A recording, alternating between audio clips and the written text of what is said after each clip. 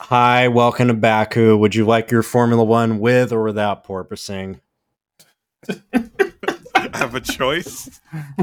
I'll take my F-175 steamed, no vegetables. Welcome back to Motorsport 101.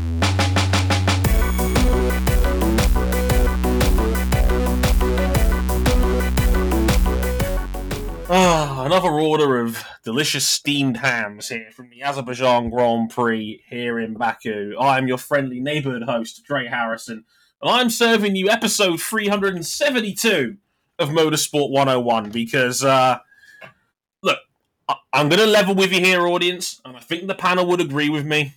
This was a 4 out of 10 F1 race.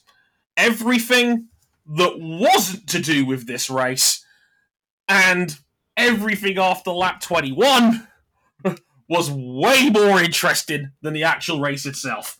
And that's what we're probably going to end up spending a lot of our time talking about on this week's episode, because, my God.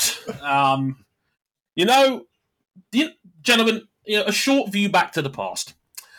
Do you remember the 2022 Saudi Arabian Grand Prix, after the missile strike? And Yeah, I do. I do. It was a terrifying time. And we had a wonderful act of violence after the missile strike, and that was Charles Leclerc and Max Verstappen playing DRS chess at 200 miles an hour. Yeah, at 200 miles an hour, and we thought, I could get used to an entire season of this. This was like, we were like, this new era is great. The cars are good. They can follow each other. We got passing. We got competitive cars. We got back and forth. No. Ferrari decided that was too good for us. Ferrari had to bring us back to earth to remind us what Formula One can be, so they decided to detonate not one, but 2 of their cars this weekend. Technically, 3 of their cars, if we want to include Kevin Magnussen and Guan Yu Zhao. So I guess 4 Ferraris. 4 of their cars, 3 of them drivetrain related. The prancing Haunts strikes again. Yes, that's Cam Buckley there, talking about the prancing Haunts. And I'll let you in on a little secret. We do write notes for these podcasts. I can tell you regarding the first question regarding Ferrari, all he has decided to post is a picture of Godzilla facepalming. I think that just about sums it up, if I do say so to myself.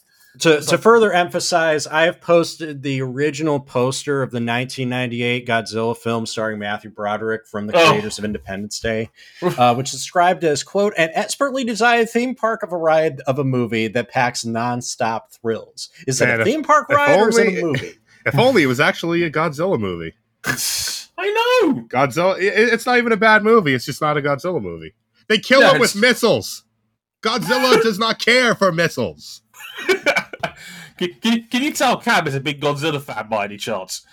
No, I definitely don't have the entire first series on Blu-ray and second series and third series. I missed a lot of this Baku Grand Prix, I'll admit. I was because in a shocking repeat of the year 2016, they put Baku on the same weekend as Le Mans, and they put Le Mans on the same weekend as Baku, but they weren't paying me to cover Baku, now were they? No, and unfortunately this time Le Mans wasn't all that exciting. Unless you were a Corvette driver, and in that case it was exciting because you kept getting fucking killed. Not ideal at all. That was RJ O'Connell talking about the bastardized movie of Zilla. Ryan King, bring some normality to the force, please. Oh no! In the notes, I just said, when you asked how are Ferrari's championship chances, I just replied, "It's dead, Jim." I hate that the first time I saw that, I spat out my drink. You know what? You know what? It's just dawned on me. Apologies for the viewers. I might not be all the way here for this episode. I have COVID. Just straight up, I have COVID. I tested positive this morning, making my throat feel weird. It just dawned on me that we had a Scuderia on the podium this weekend, and it wasn't Ferrari. Don't. And I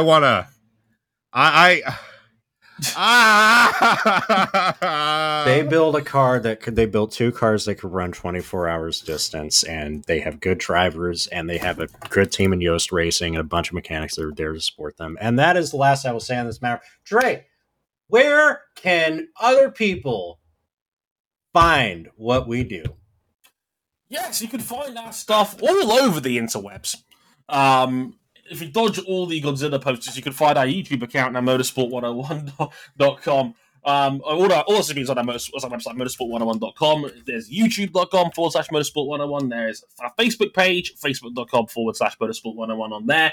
You got our Twitter account at motorsport_101. You've got to follow our personal handles.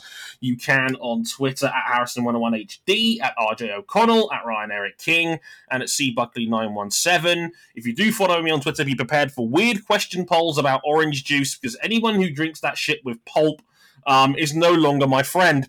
You can follow me on Instagram at Motorsport101pod on there for updates on all our content on there. And if you really like us, you can back us financially on Patreon. Patreon.com/Motorsport101 for early access to our episodes and some extra stuff on there as well, including written reviews on our website with all the reviews we do here as well from me and yours truly. Some bonus content. So if you want to hear extra words from me on Azerbaijan, on IndyCar at Road America soon, and some me venting my spleen a lot of MotoGP action, because there's a lot of little things that I needed to get off my chest regarding that series. Check it out on the blog section over there. Gentlemen, can we put this off no longer? I don't think we can. I think we have to talk about Azerbaijan, and I think we have to talk about Ferrari. Should I order the therapy now or later? I'll take a double dose of narcotic and some engine oil that's still in the crankcase. Can I get a glass of red lean over ice, please? Ooh, yep. King, your usual 2 absinthes? I'll take a nice fresh glass of freshly squeezed orange juice without pulp, please. I thought you were gonna say freshly squeezed Red Bull, and I'm like, they just grow Red Bull on Red Bull trees, and that's how they make it. Yeah. Don't you know they just juice the bulls that grow on the trees? Of course. That's totally how we do this around here. My mind went to a terrible place, and that's where I'm just leaving it there. We talk about juicing bulls. Whoa! There's no other way to put this. Baku was an unmitigated disaster for the team in red. It's bad. Charles Leclerc scored his 6th pole position of the season. The prancing horse would have neither car make the flag. On lap 9, Carlos Sainz suffered what we think is a brake-by-wire failure that shut his car down. Unfortunately, it appears that it actually might have been tied to the drivetrain. Uh-oh. And that put us into a VSC. Charles Leclerc pits from 2nd place to get a reduced cost pit stop. Everyone cycles around. He's in control of the race. And then his engine decided to go full V10 era. Big boom. Oh no, down the main straight. Both Ferraris are out of the race, and to compound their problems, Kevin Magnussen suffers what appears to be a pretty identical failure to Charles. And Guan Yu Zhou, who, oh my god, get this man a break. He was having a good race. He was in the points. Had a not Ferrari related, but for the culture, still Ferrari related overheating problem. So the end result of all of this is that Max Verstappen and Sergio Perez finish 1-2. Red Bull gets another 1-2 finish. Leclerc's now almost guaranteed a power unit related penalty as early as the Canadian Grand Prix, which is probably on by the time you're listening to this. If he has to take a third or another turbocharger, he will take a 10-place grid drop in next race. And he's 34 points behind Verstappen in the Drivers' Championship. Ferrari are now 80 points behind Red Bull in the Constructors' Championship. This is the third 1-2 for Red Bull in 5 races. So, Dre, level with me. Are Ferrari's championship chances over? Probably. I don't like calling these things early because we still have 14 races left. A lot can happen in 14 races. But with the sheer amount of backfootery that Ferrari are now under, where Charles is more than a race back. There is now a very good chance he's not winning the Canadian Grand Prix this weekend, which would put him even further behind Max. And, for all the talk about Red Bull's retirements early on in the season, none of them were power unit related, let's not forget. They're all finger trouble. Yeah, like, as far as we're aware, the Honda power unit is largely a reliable one. Well, certainly more so Well, look at this, Dre. Like, Red Bull only fitted their second internal combustion engines this race. Everyone else did in Spain. Yeah. As it stands, Red Bull are on pace to use their free components for the year. Like, they are on pace. Like, this was race 8 out of 22. Their stuff's meant to last 7 races, really. Maybe with 1 8-race stretch in there to make it work. Red Bull's on pace. Ferrari are already on the brink of penalties. We're 8 races in. And it's not like...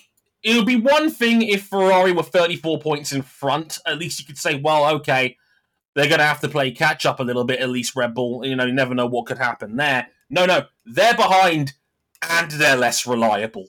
This is a huge problem. I wouldn't say 34 points is TKO worthy for Charles Leclerc in the driver's standings. The constructors, 80 points. That's a huge margin. And Red Bull has been punching Ferrari in the dick every time Ferrari is screwed up. Is there, what was it, 5th win on the bounce? Yeah. They've won 5 straight as a team. Like, the last Ferrari win was Australia. Where we thought, Ferrari basically has an unassailable lead. That disappeared in 2 races, and Red Bull has now done 2 maximum scores, 1-2 plus fastest lap, in 3 races. Yep. Both races featuring a catastrophic power unit failure for Charles. Yep. And the other one was when Charles spun at Imola, and then Red Bull only dropped 1 point in the entire bonus point weekend because Perez finished 3rd in the sprint. That was it. That was the only dropped point over the entire weekend. There's still life in this championship, right? I mean, the problem for Ferrari is that where are they gonna do that damage back to Max? Because in case you haven't noticed, Max Verstappen is putting together another all-time great season. When the car is finished, he hasn't finished off the podium, and when the car didn't finish, he was nailed on for 2nd place both times. Yeah. Like, Charles Leclerc is going to end his career with 275 pole positions and 15 race wins.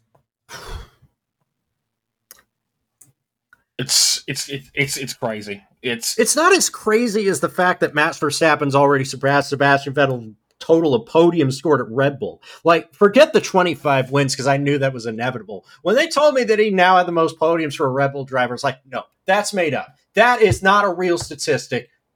Oh my God, I'm getting old.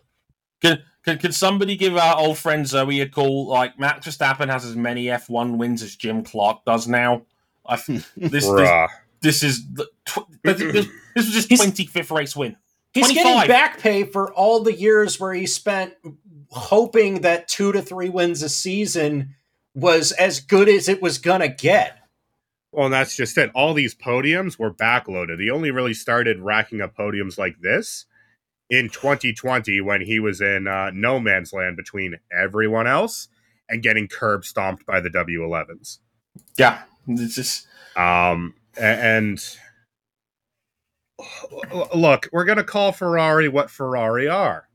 They're the same team they were when Sebastian Vettel was leading the team. They might build you a fast car. They might pay you an ungodly sum of money. But the rest, you're on your own, Chief. The one that got me stat-wise, and it kind of sums up their 2 respective careers to this point, Charles Leclerc, that was his 15th career pole position. Like, That's this was was a great number. Pole 15. He's had that's the 3rd most any Ferrari driver has ever 4 had. 4 on the bounce. 4 on the bounce, 6 this season. He's not qualified off the front row all year. That full lap he had at Baku was so good. Yeah, his qualifying lap was Sector 2. Oh God, it was nut. It was filth. It was inch perfect. Look, it was his 15th career pole position. He's had 4 race wins in his career. Max Verstappen has had 14 career pole positions. He has 25 race wins. Like, there's another stat that came out. Max has more. He has converted on wins with Charles on pole more than Charles has. That is not a good and we saw it again in qualifying that Max really can't get the most out of this car in qualifying, whereas like they couldn't have made this car more perfect for Sergio over a lap because he loves understeering cars. He always has. And so Perez beat him in qualifying. In the race, Max caught him as his tires went off. Kind of sort of got let past. Immediately pulled a 3-second gap on him and then pulled by the end of the race 21 seconds on his teammate. I had a pit stop in hand. He had a pit stop in hand on raw race pace over his teammate. And without the Ferraris in the picture, the chart of fastest lap times is a Red Bull bloodbath. They are the only ones in the 146s. To quote the great Chris Berman on a random ESPN commercial, some spread, huh? Yeah. Yeah, they are on their fastest lap. Besides Ferrari, they were 1 second clear of the field this weekend. Yeah, it's because nobody else worth a damn made the flag. Yeah. It's like, for 3 Ferrari assumed power units, 1 Ferrari with a Sauber-related failure. And the problem is, for Ferrari, they don't know how to fix it. They don't know what's wrong. Like, I saw like my old mucker, Italian J.J. Abrams, get interviewed about this after the race by Karun Chandhok. He didn't have a clue. It's like he just does not know what the issue is. They do not know what is causing these issues. And this has now come up twice in the last 3 races.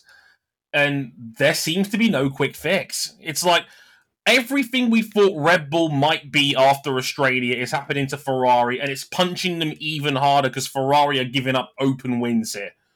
Leclerc should have won in Spain. He was leading by 14 seconds when his car died. He was leading by 12 seconds in this race when his engine died again. Yeah. And, like, there's nothing you can do when your car keeps failing you. There's nothing you can do. And I mean, this was big boom. This sounded like Lewis's engine when it popped in Malaysia 2016. Oh, it was. I think I described it to you, King, as new Pope engine blowouts when there was the amount of smoke that was coming out of the car. Not so much the smoke for me. The sound it made when it spoke to bottom end, and that is fundamental in the engine. So even then, like, what positives can you take out of this besides qualifying? Their race pace wasn't as good as Red Bull's. Their strategy probably put Leclerc in a situation where he probably wasn't going to win anyways. He probably would have ended up P2. I mean, King, how dead is it, Jim? Something fundamental would have to change, like, to really reshape the competitive balance in a way that Ferrari would be able to claw back points, because they in terms of reliability, they don't need to be equal to Red Bull. They need to be better than Red Bull at this point.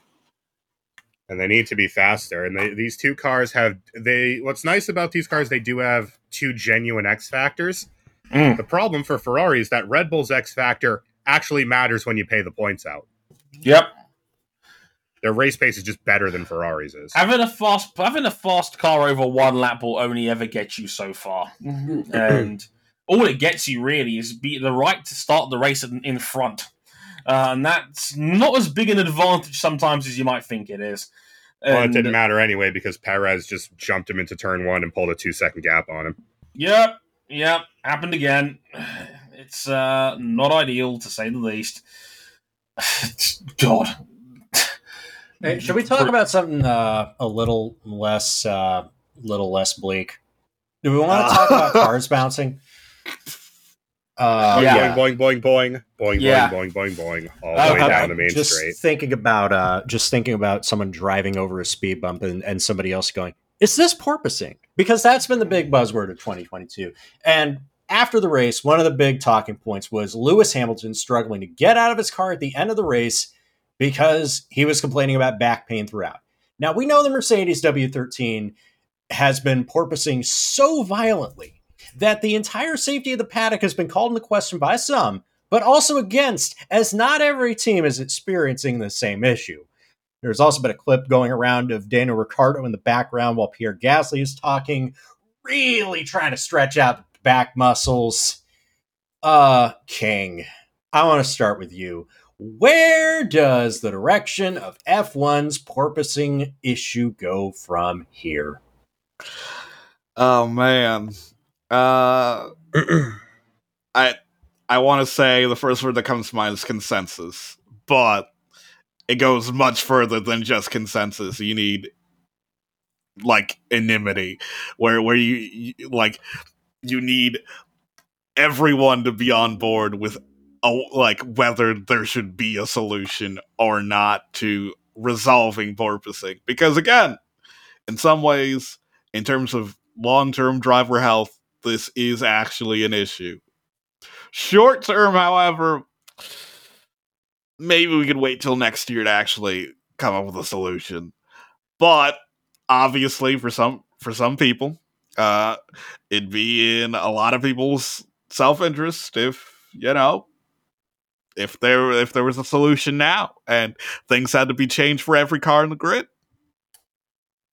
This is, at least in my observations, a very sticky political situation, because on Sunday of the race, Jonathan Noble over at Autosport posted a very intriguing column where he essentially said that, hey, the FIA had gotten wind of what the car designs were looking like at that point in time last year. They looked at how low the cars were running, and the FIA said to them, we see what's going to happen here with this ground effect aero. You're probably going to start bouncing up and down up the ground, and this could be dangerous. Do you guys maybe want to have a minimum ride height rule put in so that, everybody ends up all right? The teams, go fuck yourself, was basically their response. And a lot of people have just taken this because the big image was Hamilton struggling to get out of the car. And as I've always said, things about Lewis Hamilton don't get argued in good faith on the internet anymore. So immediately everybody jumped in the driver safety wagon like, this is dangerous. Now look, I mentioned this in my race review. I've watched enough from other sports to know that this could be a problem long term. I'm not a doctor. I'm not going to pretend like I am. But I've seen enough from places like soccer, from bobsleigh racing, from rugby and how they generally handle, head injuries and whatnot. I would say that we know what the health effects are going to be. Yeah. The problem is solving them, because there's a couple of ways you could. The problem here is that teams don't want to raise their cars, because if they raise the car, ground effects don't work when you don't have a seal. So you lose downforce, you lose performance. Mm-hmm. Right now, Mercedes and a few other teams, because it isn't just Mercedes, but it also isn't everyone. Mm-hmm. They're choosing performance over the comfort of their drivers, over the health of their drivers at this point.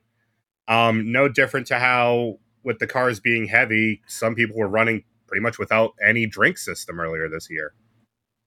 Yeah. And the teams aren't going to want to do that. What the teams really want, what a few teams really want, is an immediate return to the trick hydraulic and heave damper suspension that we ran last year and pretty much every year up to this point since heave dampers came into the sport. There are problems with this, though. We are in a cost-capped age. Are you going to be the one who sits there and tells Red Bull and Alpine and McLaren, yeah, well, we know you're not really suffering from the problem, but everyone else gets, let's throw a ballpark here, €20 million exemption from the cost cap to redesign their gearbox, suspension, and tub to use the old suspension. That will go down like a lead balloon. King, what was the term you used to describe the economic situation that's going on in a lot of places where we have not just a failing economy but also a staggering increase in inflation? How did you describe that? So I saw a tweet circulating that referred to that with, decline, like we're definitely heading towards an economic recession, and also while also having rampant inflation. I heard it referred to as, quote, someone jokingly tweeting out, economists are saying we're entering the Lamau zone. Is that good? I don't think it's good.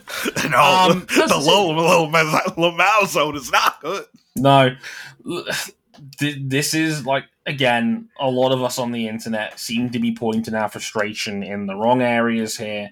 Look, I completely understand the concern about driver welfare. This is a good thing on the whole. I've always said empathy is good. Yeah. I'd much rather have too much than not enough. That is, I think, always the healthier way to go as far as I'm concerned. Unfortunately, we are in a sport that people want to win. And unfortunately, they are not going to think with the driver's health as their first priority. And then we've seen proof of that over the way this season has played out, because look at Mercedes. Mercedes has openly admitted that they're experimenting with Hamilton's car as much as they can to try and get anything they can do to try and get them back up the field. They are hurting bad that they are currently locked into third place in the constructors this year. They are not going to be beating Ferrari and Red Bull. They are not going to be retaining their championships this year. It is over for Mercedes in 2022, as far as I'm concerned. So they're going to try everything they can outside of a complete car redesign for now to try and bridge this gap. And unfortunately, they have gotten the design of this regulations completely wrong. There is no other way of describing it. On Sunday, because this is easily the most severe the porpoising has been, but it's not just aero porpoising, it's also actual physical bouncing on the ground, because you run these cars slammed on the ground, and you run them with ultra stiff suspension. Yep. That's how the Mercedes works. That's where its aero map is designed to be. And it just doesn't work. There's no compliance in the car. You'd watch the Red Bull, and the Red Bull would hit a bump, oscillate, and then immediately dampen out. The Mercedes would just start oscillating all the way down the straight. Yeah. And that's really not it's not sustainable for the drivers. But you need 8 teams to agree on it as a technical side of things, and everyone, as far as the drivers, to agree on a safety side of things. It's not going to happen. No.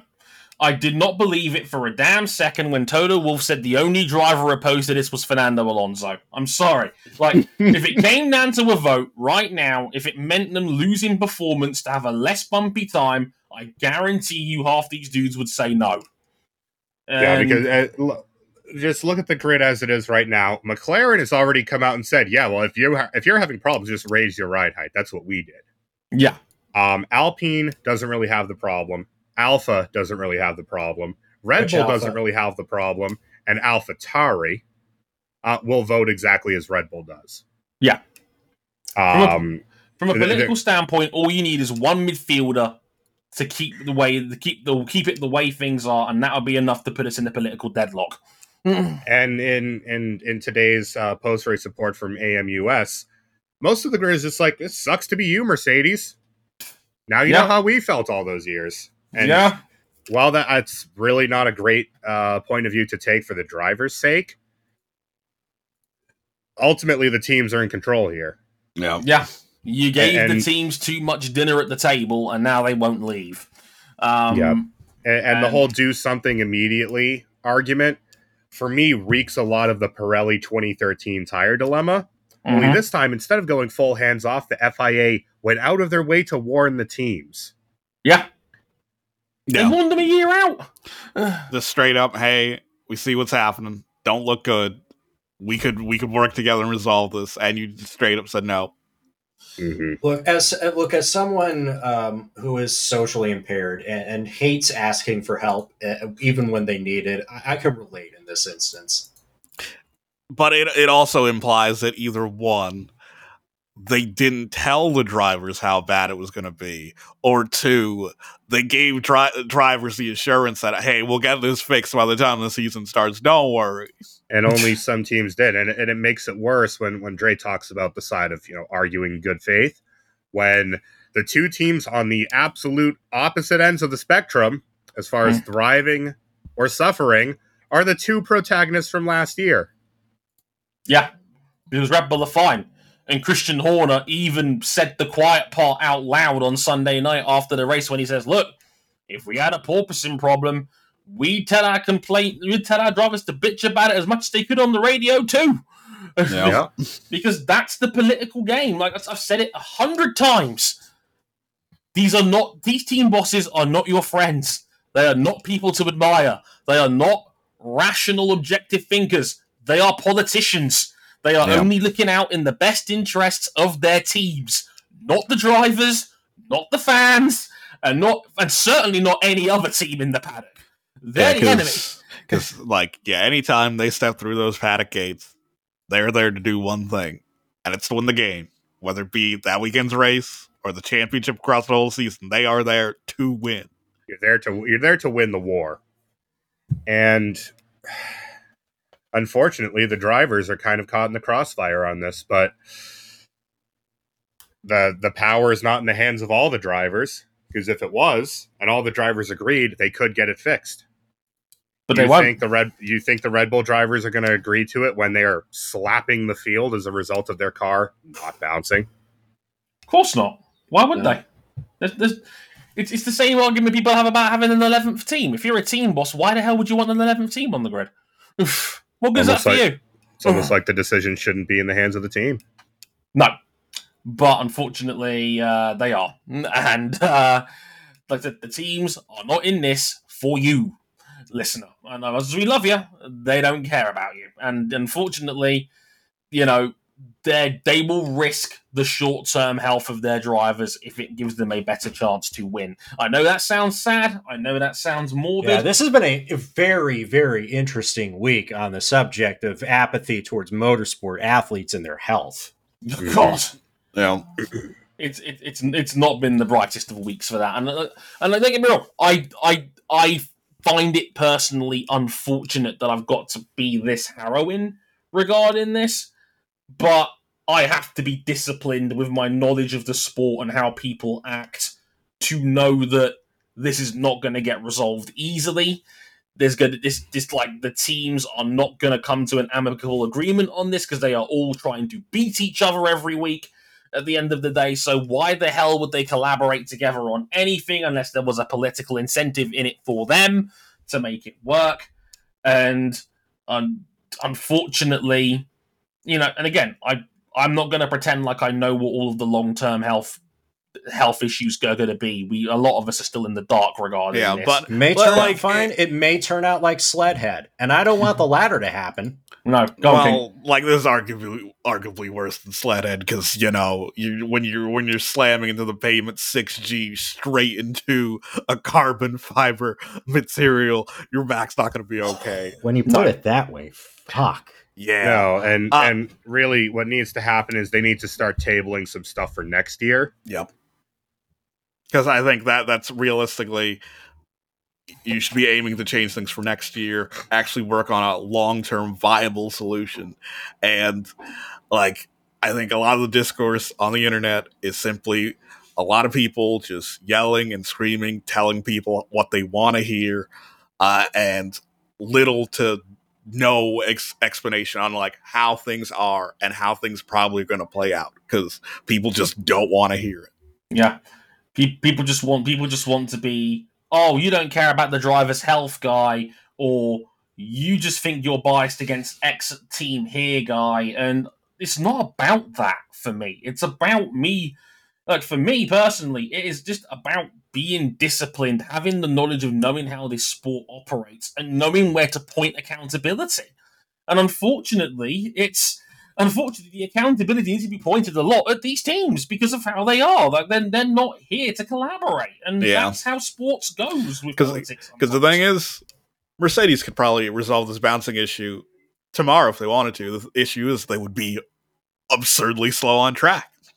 Any of the teams could be, but what they want, as any team should want in their position, and you can't blame them for trying, is to have an easy solution that's already on the shelf, install it on the car, and go do what Red Bull did in 2013. Get the regulation change that you've been screaming for all year, and then go run the field over. Yeah. And if that did happen, the FIA would be dragged through the mud. Oh, hell yeah. Oh, hell yeah. And look, this is a sport that is ultimately based on 5-year cycles. If anything, it was weird that we got to the point where the last one really was 8th. We had a shark fin change in the middle of that 8-year block, but it didn't really have a major effect on the field. This generation of car is in year 1. We had 8 years of a previous era, and people are still figuring this out because this was such a radical change to the floor of these cars. And if some of the finest engineers in the world, like Mercedes, have failed to figure this out, good luck to everybody else.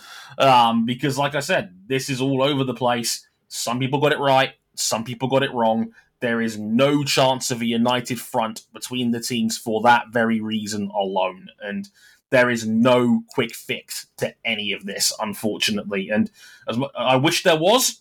Unfortunately, there isn't. And yeah, if you want to take your frustration out on something on the internet, I highly recommend you point it in the direction of the teams, preferably not their social media admins. They're innocent bystanders. But even so, they are the front. Like, if you want to complain to the teams, you have to contact them somehow. Yeah, and just say, look, if you really do care about your driver's safety, raise your car up 3 inches. But unfortunately... Well, now, wait a minute. Yeah, not that much.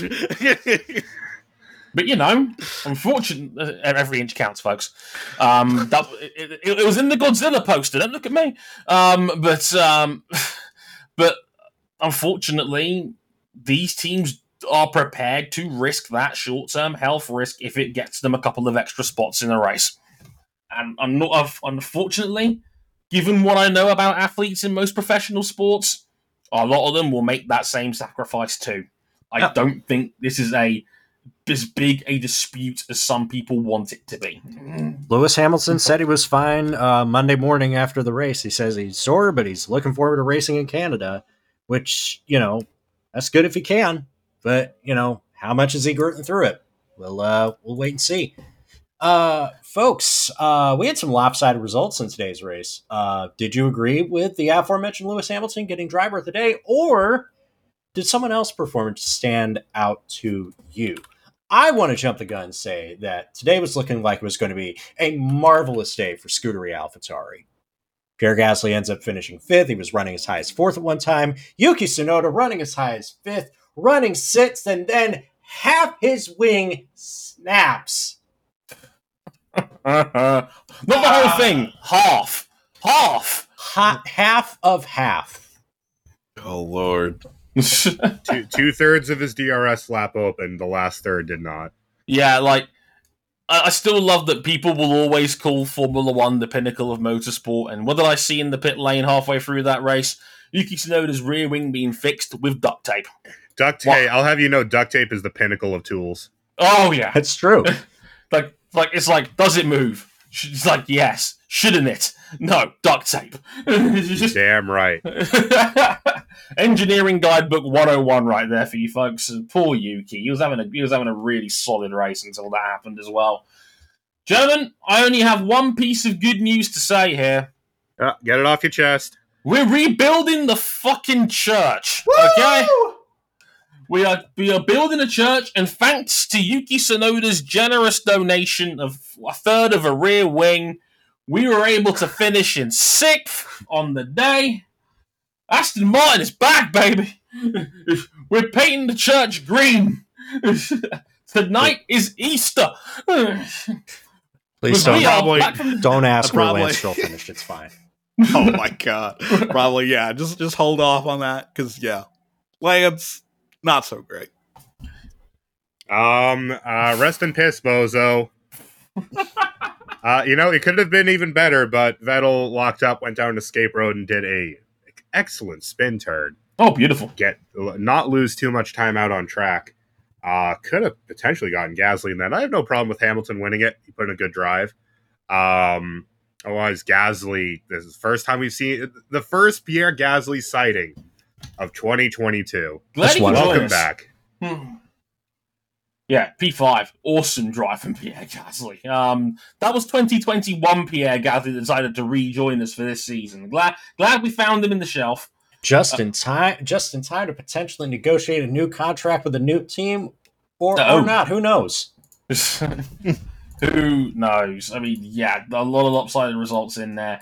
We don't talk about Lance Stroll here. Lance Stroll cannot qualify on a street circuit to save his goddamn life. He was slow, and when he wasn't slow, he was crashing. I just want good things to happen for Mick Schumacher for once this damn season. Best I can do is slowest car that wasn't Latifi.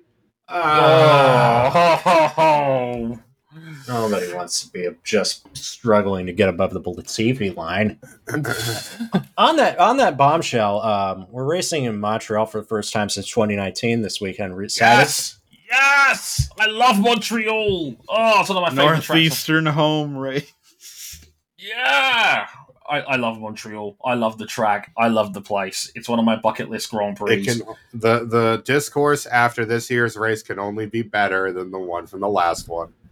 Oh, yeah, that's right. I remember what the last one was. Why is everybody looking at me? It was funny. It was funny. Sebastian, you're not wrong, but you didn't have to say it. Yes, we did. We did have to say it. That's valid. That was a bullshit call, and I literally nicknamed it the Montreal Screwjob. Or anything missing was one of the stewards looking like Earl Hebner. Like that would have rounded it off perfectly. I edited in audio from the finish of the 97 Survivor Series into that. Beautiful. It's like, hopefully no sign swapping will be recorded. Needed, I should say. Because, yeah, Canadian Grand Prix this weekend for Formula One. Back to back. The first time in 3 years we're racing there. Can't wait. Should be fun. Just mind the bumps. Just throwing that one out there. Good luck, guys. You may need it. That'll do it for this episode. You can find us one more time at youtube.com/motorsport101, Facebook, Motorsport101, Twitter, and Motorsport_101, our personal handles at Harrison101HD, at RJ O'Connell, at Ryan Eric King, and at CBuckley917. Instagram, Motorsport101pod, website, motorsport101.com for extra content as well. And thankfully our Patreon as well, patreon.com/motorsport101. Follow us on there if you haven't already, for extra stuff too. I've been Dre Harrison. We'll be back next week where one IndyCar driver may or may not have won a Triple Crown of his own. Bye, Joseph. Until then, sayonara. Later, y'all. Bye. So anyone have a cup of orange juice? My throat hurts. The best I can do is flavored sparkling water. No. I'd rather not have the lightning in a can.